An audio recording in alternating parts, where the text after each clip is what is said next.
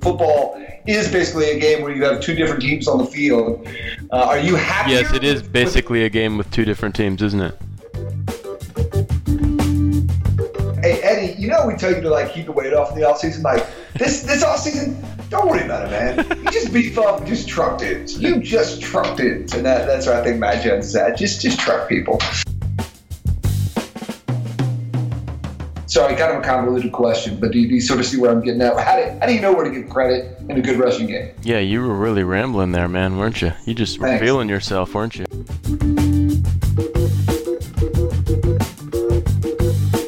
Welcome in to another edition of Burgundy Blogcast, the blogcast that discusses the Washington Redskins and the blogcast of Burgundy Blog, run by the man, Brent, who's with us. I'm Hayes Permar from Sports Channel 8. Brent, how do you think about the Redskins getting another win, now 4 in a row? What you think?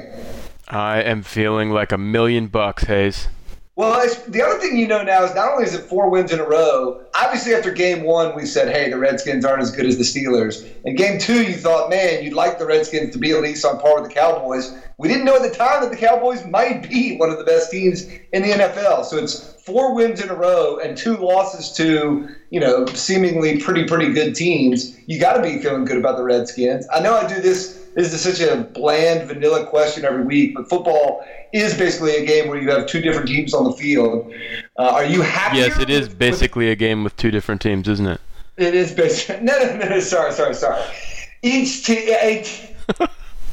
Thanks for making me look like an idiot.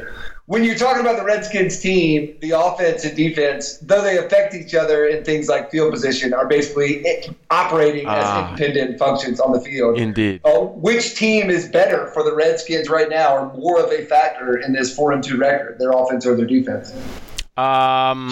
I think that the offense we suspected would be, at least adequate or a little bit better coming into the season, and I think it has been, even though Cousins hasn't been quite as good as we'd hoped. But I think that the main contributor among these phases to this 4-game win streak is definitely the defense. Excellent. And today's game, 27-20. I read some things that were calling it sort of, if not the most complete game, maybe the most close vision to what the GM and the coaching staff feel like this Redskins team can and should be. Do you feel like this was the Redskins sort of performing? I mean, obviously anybody at their best would be blowing teams out, but is this sort of the essential Redskins team, what we saw today, where they got over 100 yards rushing out of Matt Jones, severely limited the Eagles both passing and rushing attack? Is this sort of an essential Redskins win, quintessential Redskins win? Yeah, I think it's what it's probably the closest to what Scott McCloughan has envisioned and preached. I don't know if I'd call it quintessential because I don't know. I'm not sure that that's really what they are. I'm not sure that they've actually become, or at least that this iteration in 2016 is what he hoped they would become in the long run. But just for the reasons you said, they seem to control the line of scrimmage, both on offense and defense today. And I don't know that there's been a game yet, even over this win streak, where we could truthfully say that happened in both phases. But yeah, the offensive line really just looked awesome today. They kept Cousins pretty clean. He was not sacked, and then they had their best rushing game of the year by a mile. I think they put up 230 or more rushing yards. And then on the flip side, the defensive line looked certainly as good or better today than they have all season, including five sacks of Carson Wentz. So yeah, it was just, the big uglies on both sides really got it done today to an extent that they hadn't yet.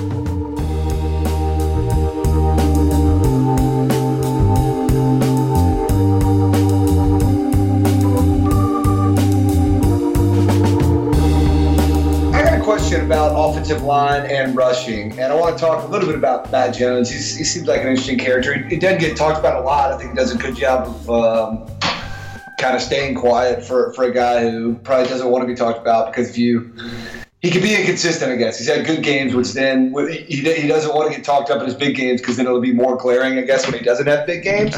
But my question more broad than Matt Jones and this Redskins team specifically is how much do you, as a fan who I consider you more than a fan. You're a smart guy. You're a fan, and that you can be irrational, and that you only watch your teams. You have bias, and that you don't watch the whole league as closely as you do watch the Redskins. However, you don't just watch them and say, "Oh, great run! We have a good running back." And in times you'll go back and even look and see who made the good blocks or whatever. Yeah.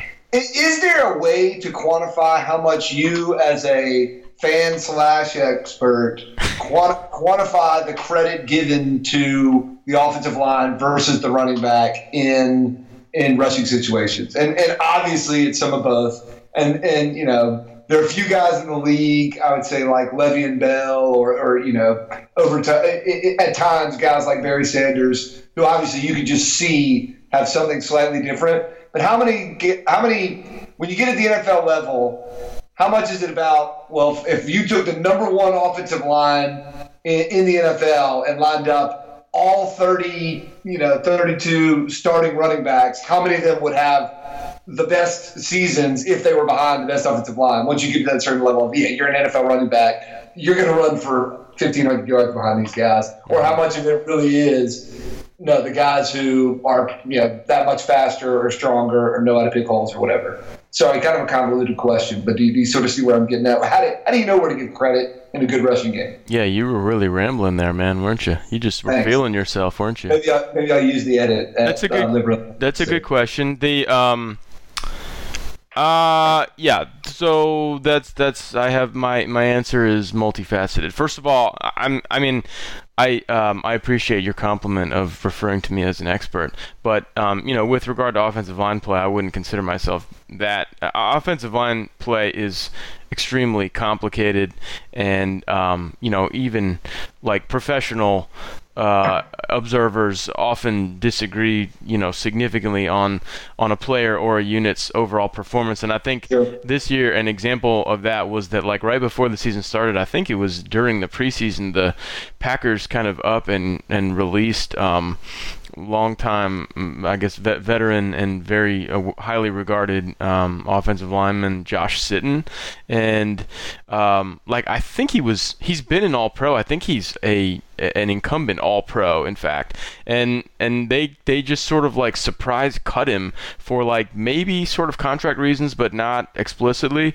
and it just, I thought, kind of really exemplified the fact that there's just like nobody really knows, aside from basically an offensive coordinator and his offensive line coach, like whether or not a guy or a couple of guys have like succeeded for their goal on a given play or over the course of a game or a season. So, I mean, it's definitely not something that I think I'm like amazing at. But, another point is that when it comes to running backs, like obviously this is no revelation, but like over the last few years, the running back position is thought to be a lot more fungible, and like the guys are not making as much, they're not getting drafted as high, and there's sort of like this league-wide sense that like all you kind of really need is like a good running back, because they're all sort of the same, and like even the best ones probably don't make that big of a difference in terms of yards per carry or like win total, and that most of it does come down to your offensive line. So I mean, it seems like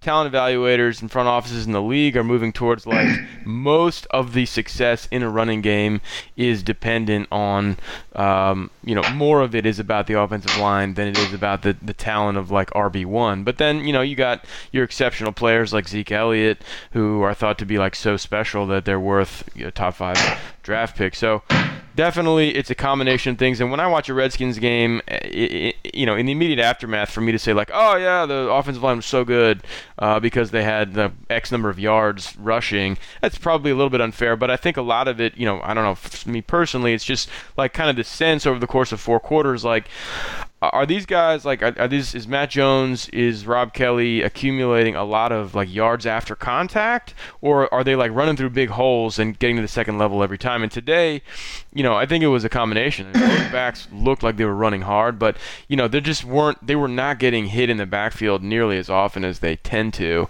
or at least in the recent past. So to me, it really seemed like that offensive line. And this, I kind of like did a bunch of tweets and like that little like a couple mini podcast things last week about how I expected a big running game, even against the Ravens, because like Leveo was back and Spencer Long was in at center for Lichtensteiger, and it didn't really happen last week, but boom, man, it happened today in a big way. And I really like this combination of 5 starters for the Redskins, especially in the run game, much more than I did even that Week 1 starting lineup, because I just think that big body of Spencer Long in the middle is just a big upgrade. And were the changes that got to the offensive line being what they are now, or that results of injury, or the coaching staff listening to and following the Burgundy blog, or what? How did that come about? I'm pretty sure they do follow me on Twitter anonymously. I mean, I've suspected that for a while, and I think for good reason. So you basically made the call on this offensive line. Is that what you're saying? I don't see how you can get around that. That's pretty much what I'm saying. No, I mean, Spencer Long. Hey, give credit where credit is due. Spencer Long is playing center right now because Corey Lichtensteiger went on IR. So that was, everybody, all the other 4 guys are in their Week 1 starting positions. But there's just seems like a good chemistry right now, and I think I think this is a unit where if everybody stays healthy, they can have a lot of success for the next 3 years. Very cool. And I'm sure Matt Jones will be happy to hear how little credit you want to give him.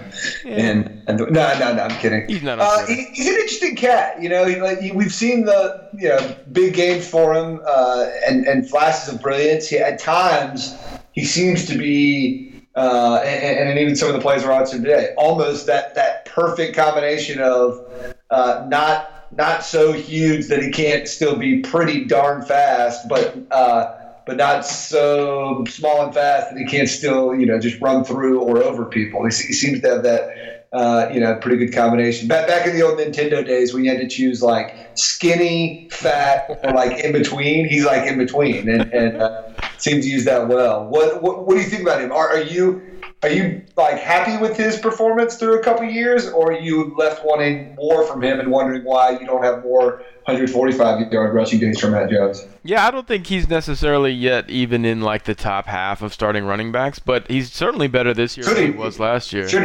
Yeah, I mean, he's sort of tantalizing because, like you said, he's kind of got all these nice measurables. He's like 6'3", 230. He's this big dude that should be able to, he's somewhat agile. He's pretty fast, at least in a straight line, and he's big enough to like truck guys. But I think the rub on him, with the exception of a couple games this season, is that he's kind of like this big guy, but he's kind of like a scat back in a big guy's body. Like he thinks that he should be like throwing moves on guys rather than just loading on his shoulder. Yeah, absolutely. Yeah, so like, and sometimes he gets away with it, and it's interesting.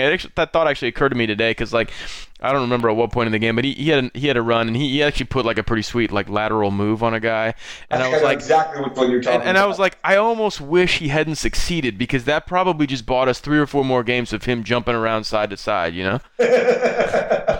But when he like today, he kind of, I saw a lot of things, and this I wonder if there's something to this, but like saw some tweets and articles already saying like the backup Rob Kelly came in, and this is maybe like in the second quarter, and he ripped off a really sweet looking 45 or something yard run, and then after that, when Matt Jones came in, he was like running a lot angrier, and you're wondering like, okay, maybe he's kind of like, there's a little gamesmanship here, and he doesn't want to get shown up, but he looked better.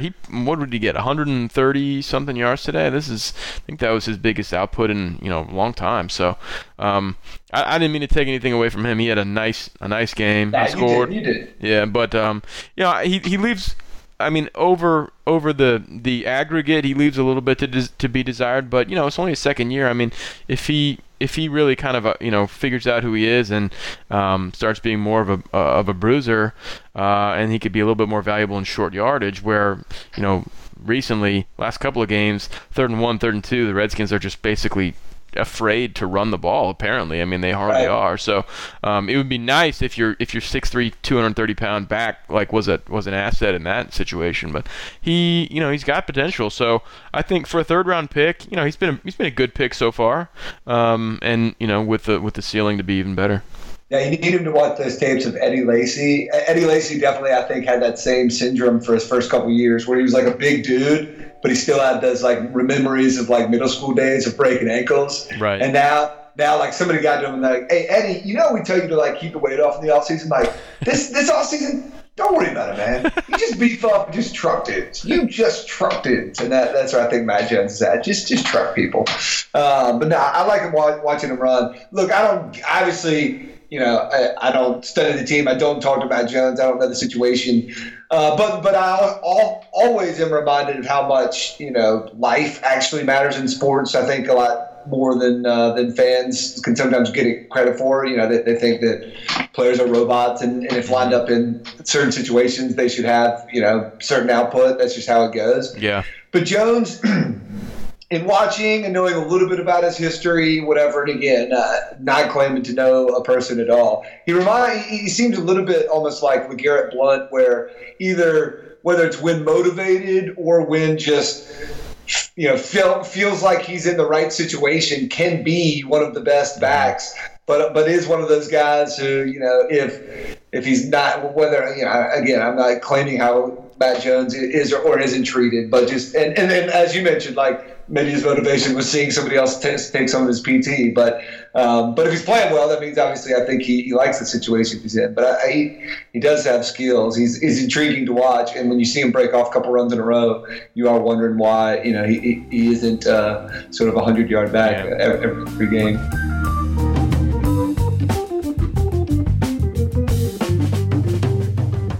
I just throw in a hand of goldfish when you call. Delicious. Always good. If I ever have kids, that's going to be like the only thing my kids snack on, because I'll just crush those. Most other kids' snacks I want no part of. That's probably the only thing you would snack on, even if they weren't your favorite thing. That's what I'm saying. If I'm a kid, we'll just have like not like a cup of goldfish, like constantly. You know the big box. You know what I'm talking about. Of course. That'll just be around nonstop. Yeah, but the best goldfish is not the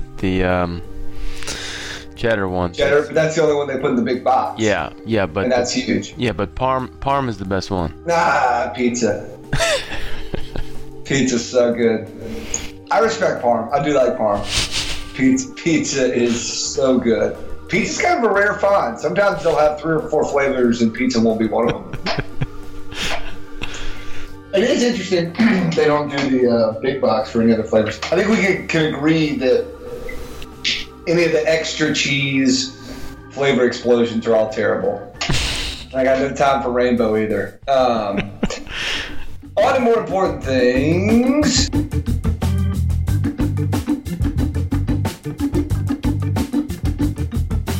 All right, we always got to talk about Cousins. I saw you tweeting some this week, some interesting stuff.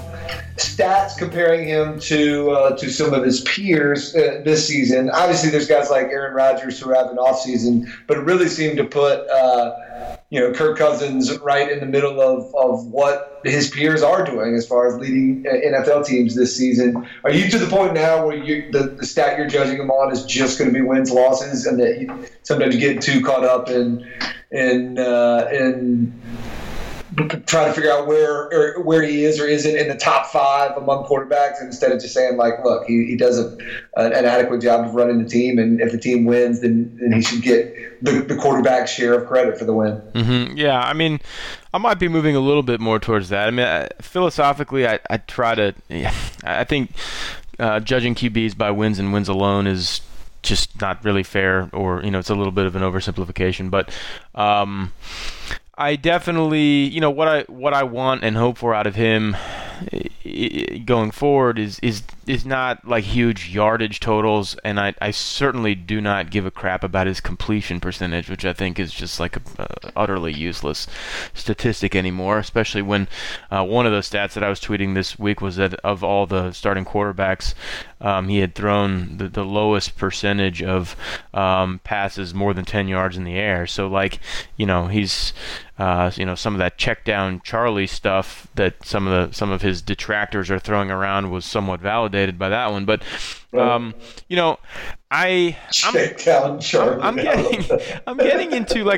getting into a little bit of a comfort zone with Cuz. We're kind of feeling each other out, and we've established the relationship a little bit, and I'm going to stop riding the roller coaster on him. We talked a little bit about this last week, but I've realized that he's not. I don't consider him at this point. He's sort of, if you've got to rank NFL starting quarterbacks, he's like somewhere roughly in the middle, and I don't really care if he's a little bit above the mean or a little bit below it. But the unique thing about him is that he's just from play to play, it's like he's almost never really average. He's always like excellent and or atrocious. And so he's not only a polarizing player to fans, but he's like a polarizing performer on the field. And so sure enough today, there was long stretches in the first half where he was really dealing. The offense was humming.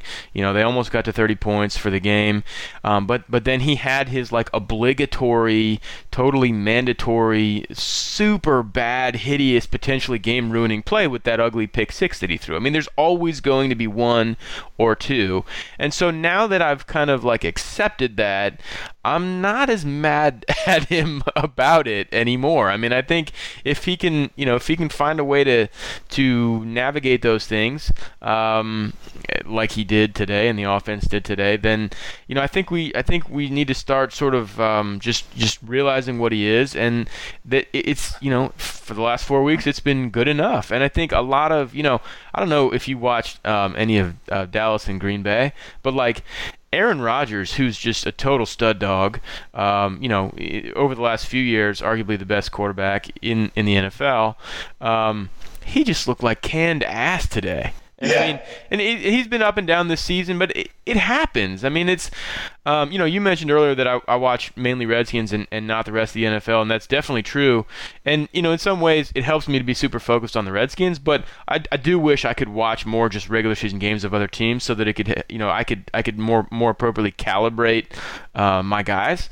But, if you watch snippets of other games around the league, including those featuring the best quarterbacks, I mean, you're going to see a lot of mistakes, like even the best players. I mean, Brady's kind of a robot and just rarely makes awful plays. But when you see a guy like Aaron Rodgers have just, put up the stinker that he did today at home against Dallas, you realize that, I don't know, maybe sometimes, I mean, I'm not trying to sugarcoat it, Cousins has not been everything that we hoped this year for sure.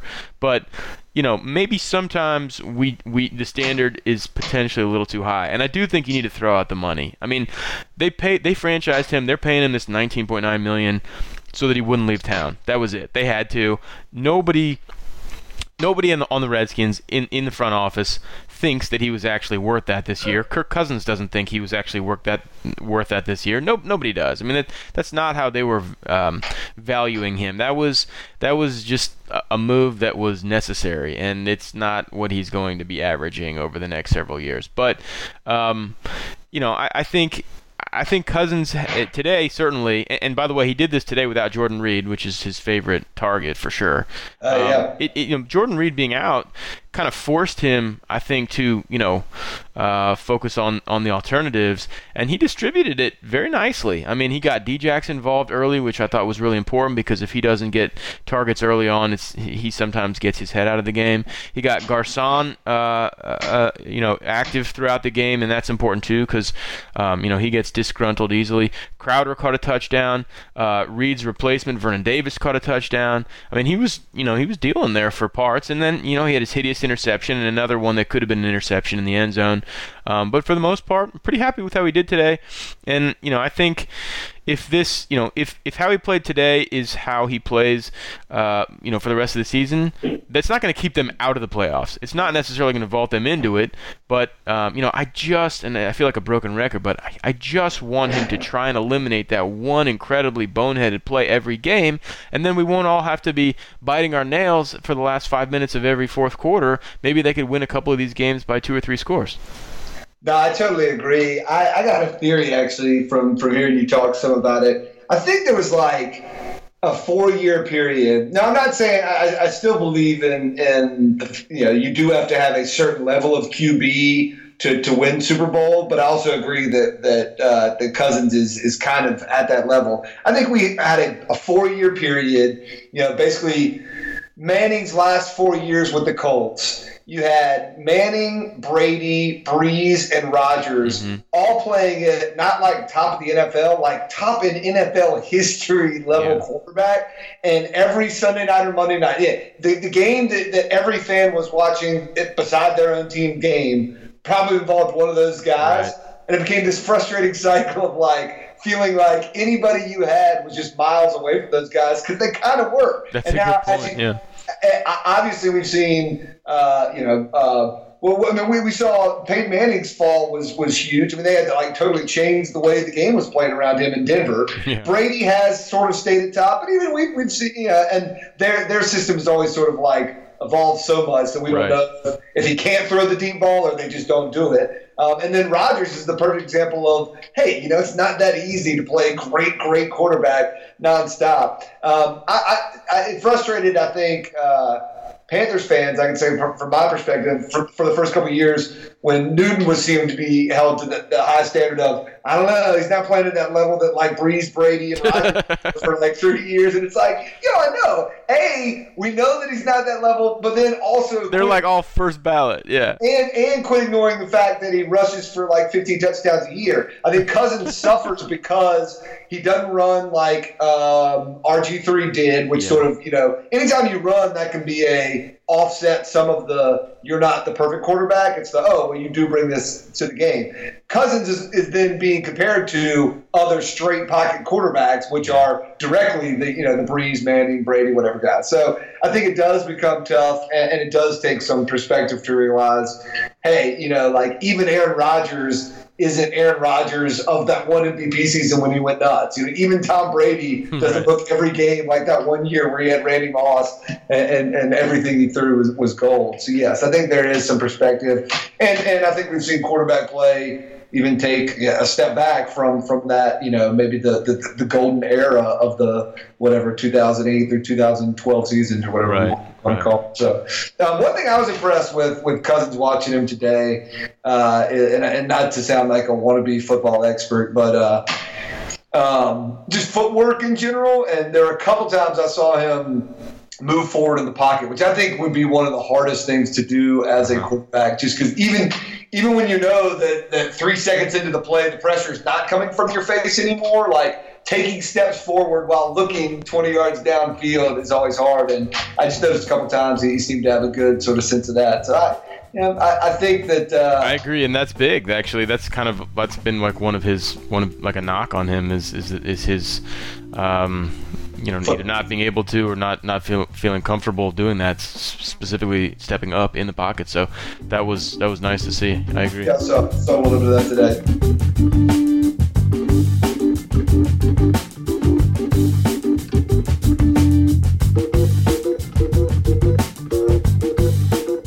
And of course, my boy out of Duke, Jamison Crowder, getting another teeter.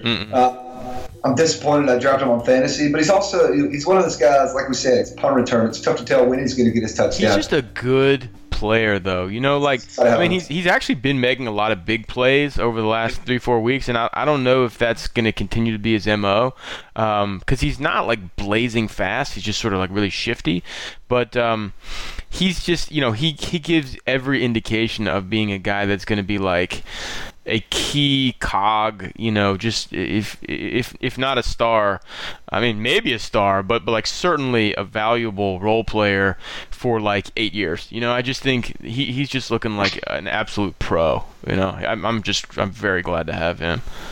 Who's the guy in the Ryan Kerrigan outfit today? Seriously. Well, like the Eagles last week, their starting right tackle Lane Johnson is really good. He got hit with a 10-game suspension for PEDs, and so maybe that's why he was really good. They were starting this total scrub rookie today, but Kerrigan looked awesome today. They got him going early, which was huge. They got Djax going early, which was huge. I don't know that the front seven has really, picked up their ability to pressure the quarterback recently, which is a very encouraging development. Yeah, 5 sacks, 6 tackles for loss, 11 QB hits. So pretty good overall. Awesome. You got any questions for me? What do you think about the? Hopefully, you saw the Vernon Davis excessive celebration penalty after his touchdown. I saw people write about it. I didn't see it live.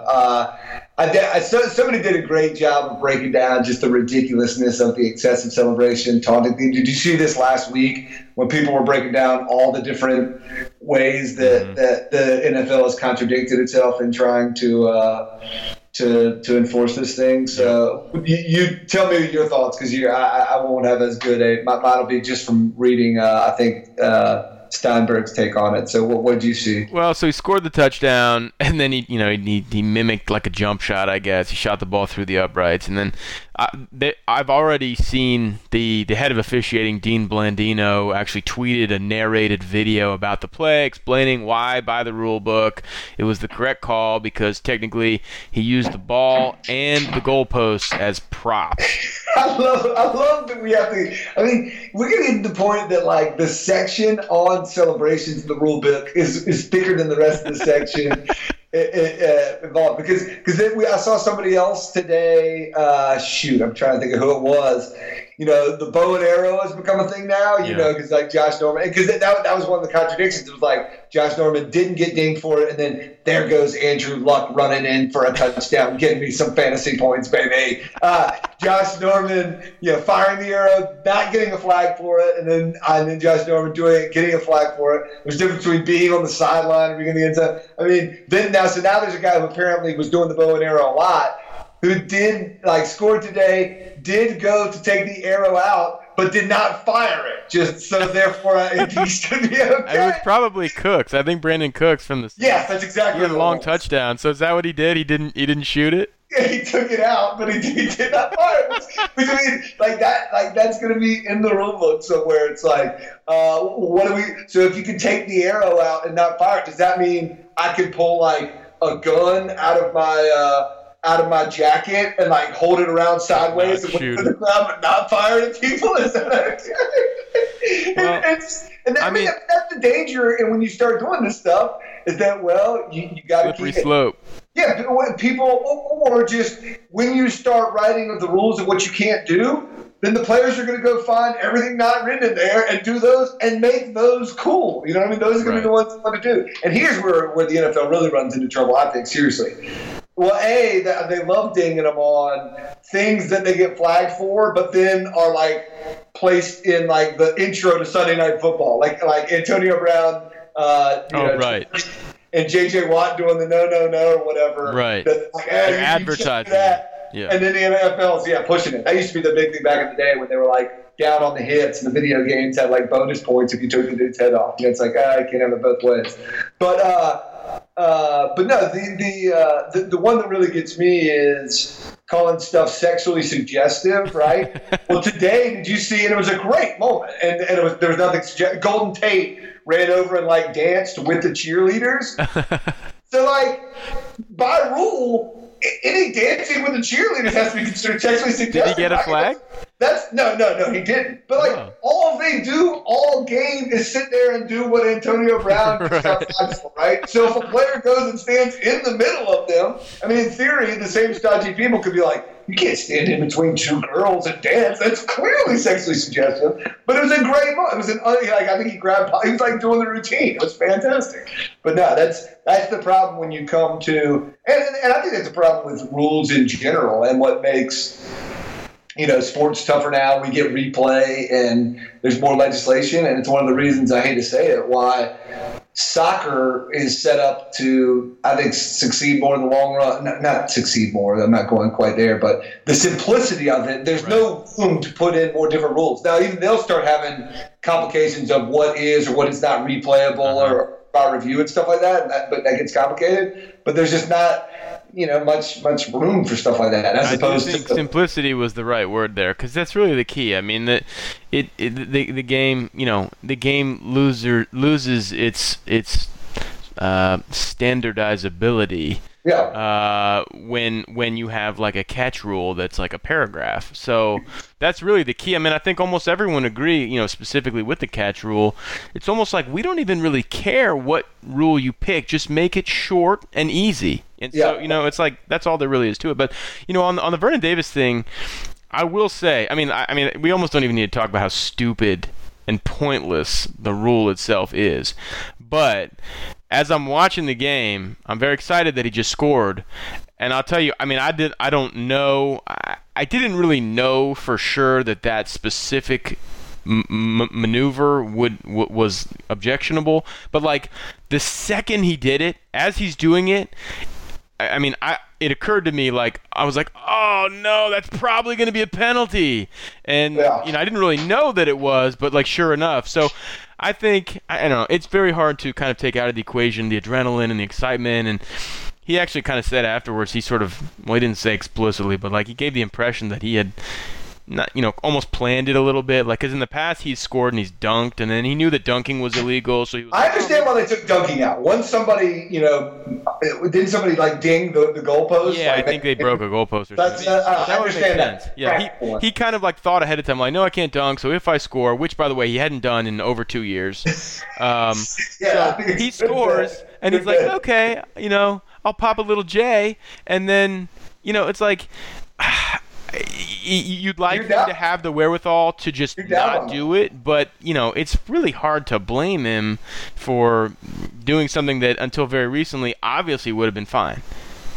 I know that, but that's where you got to. I mean, like I said, if the would-be archers of the NFL are out there studying what they can do to still fit in the rule, you just gotta tell Vernon. And it was it was incredibly important in the game because they assessed it on the kickoff. No, we've seen that happen. Subsequent kickoff game this year that get lost because somebody scores like with 15 seconds left. The celebration penalty helps the other team get it up in the field, but then you get it. Yeah, I mean, it could easily happen. Like this was in the second quarter, but the ensuing kickoff, Dustin Hopkins, who'd been just booming every single one of them out the back of the end zone, couldn't reach the end zone, and it got returned for a touchdown. I mean, it was a big. It really changed the tenor of the game. So just idiotic. Yeah. All right. Well, that was a good discussion. But that was not the question I had in mind when I was asking if there was anything else you wanted to ask me, specifically from your listeners. Are there any questions? Oh yeah. I don't know if I don't have quick access to the tweet, but one of my listeners was very curious to know your thoughts on: do you miss Josh Norman now? Yeah, that's a good question. It's a good question. Do you really want to answer that, or do you just want to troll me by making fun of it? Bring it on. Now, okay, I'll say a couple things. Now, this is obviously in reference to the Panthers suffering the never will I question it again lost Super Bowl hangover, now 1-5. I'll also say it's a reminder of just, how close every team is or can be in the NFL. Both a team, with a similar makeup can be 6-0 at this point last year and now 1-5. But also, they lost because they missed a 51-yarder in the game in the season opener. They lost a game when Cam Newton was out, and then they lost on a 51-yarder this one. You know what I mean? Like they're 2 50-yard kicks away from being 500, and you're just like, now they obviously they looked terrible today to start the first half. So they don't look good. But on the specific question, I know you don't want to hear my excuses for the Panthers. On Josh Norman, I would say it's like this. I am okay with my team having the philosophy of not overpaying quarterbacks and not paying quarterbacks too much. I also don't know exactly what the exchanges were that led, the Panthers to seemingly sort of quickly change. We're going to keep him for a year to he's out of here now. Right. I would definitely have thought maybe it would have been worth keeping him for 1 year. I think a lot of Panthers fans say that, especially because we were signed up for that. Yeah. Now, I don't know if the agent, if I'm Dave Gettleman and the agent says, fuck you, we're not talking until the number gets to whatever, and Dave Gettleman said, all right, well, then we're done with this, then I still kind of have no problem with it, even though it hurts to watch our rookie quarterbacks get beaten. So that's my.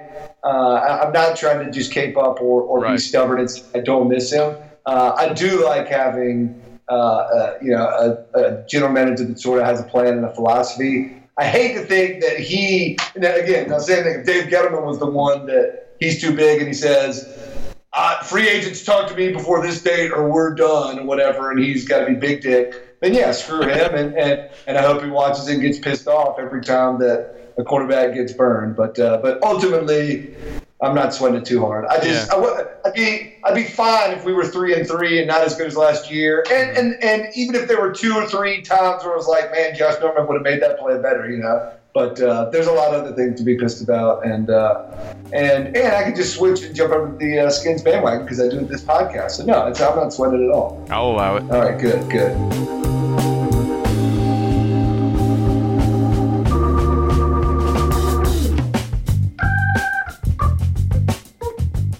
All right, last thing I thought we've kind of gone kind of long here. Some coaches talk about the season being broken up into quarters, which I thought that was an interesting thing because that would mean that the Redskins basically went 500 in the first mini season, and again we talked about those 2 losses being to the Cowboys and the Steelers. Now they're 2-0 to start the second quarter, and their season breaks up perfectly because they got that bye in the middle of it. Mm-hmm. What are you going to be satisfied with after week 9? Are you kind of expecting 2 wins the next 2 weeks? Are you okay if they go 1-1? Are you going to be dismayed if they go 0-2? How are you seeing the stretch, the bye week here with the Lions and the Bengals? Because it's nice. They don't have an easy schedule the rest of the way. They play some scrub teams like the Panthers and the Bears, but they've got a lot of good teams out there. How do you think the Lions and the Bengals need to shake out, both on the road? Yeah, so they're going at Detroit, and then they got Cincinnati in London, which is weird. That's right. The Lions are 3-3 and not bad, and I think the Bengals, I haven't watched a ton of them closely, but I feel like they're probably a pretty good 2-4 team. So yeah, lost to some good teams. I would if you offered me a split right now, I'd take it. That's what I'm thinking, and you don't care which one it is. Like if you get the Lions win, and plus the Bengals being a London game, it's like whatever. It's a toss-up. Anything that goes bad. I prefer to beat the Lions just in case there's going to be playoff implications, because they're an NFC team, but they're not a divisional team, so. Could they win both? Absolutely. It would be very disappointing if they lost both, but I'd be pretty satisfied with 1-1. I feel like going to London is just kind of like a huge wild card. Who knows how they're going to respond to the travel and et cetera. But 6-2 would be pretty sweet. It would be. I like the way you started that sentence before that. I feel like going to London. I was hoping you were saying you were going to travel over there. Would you ever consider going? Are you are you saying that you're treating me? Yes. Let's do it. Sports Channel 8. Yes. Only one of us. It brings in the big medical bucks here. Although Sports Channel 8 is having a nice fall, and that's we can tease news about possible sources of income for the Burgundy broadcast. We'll see if it goes that way. Would really care a lot about that. The fans better care because we're going to need them to respond if indeed we do come right with that. Like, absolutely, it will matter. I think you've adequately teased it. That's a tease. All right, we got Lions and Bengals. We'll see if the Redskins will be 6-2 before the bye, or maybe a more Redskins like 4-4. We'll see how it shakes out. Suck it. We'll see how it shakes out, and we'll be talking about it here on the Burgundy Broadcast. For Brent, I'm Hayes Permar. Peace.